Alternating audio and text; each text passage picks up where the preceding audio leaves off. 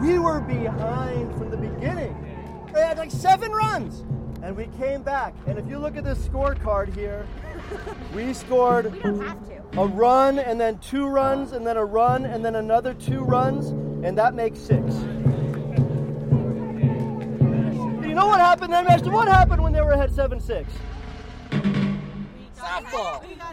We came back! All of that is true. It's all true. Softball. We came back, and we got 2 runs. We went ahead 8-7 going the last inning. They almost ended the game right there. We were just a little too quick. Just a little too. We probably had like 6 minutes from victory. My fucking God! 6 minutes from victory. Oh, time! Time!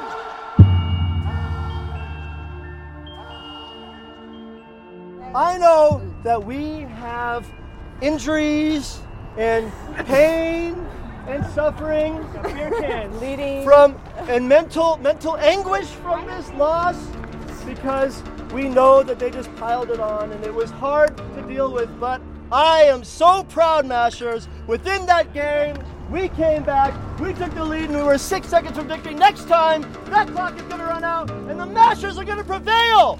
The Mashers are going to win the next game. I'm telling you, tonight, the Mashers will win the next game. Bring it together, Mashers.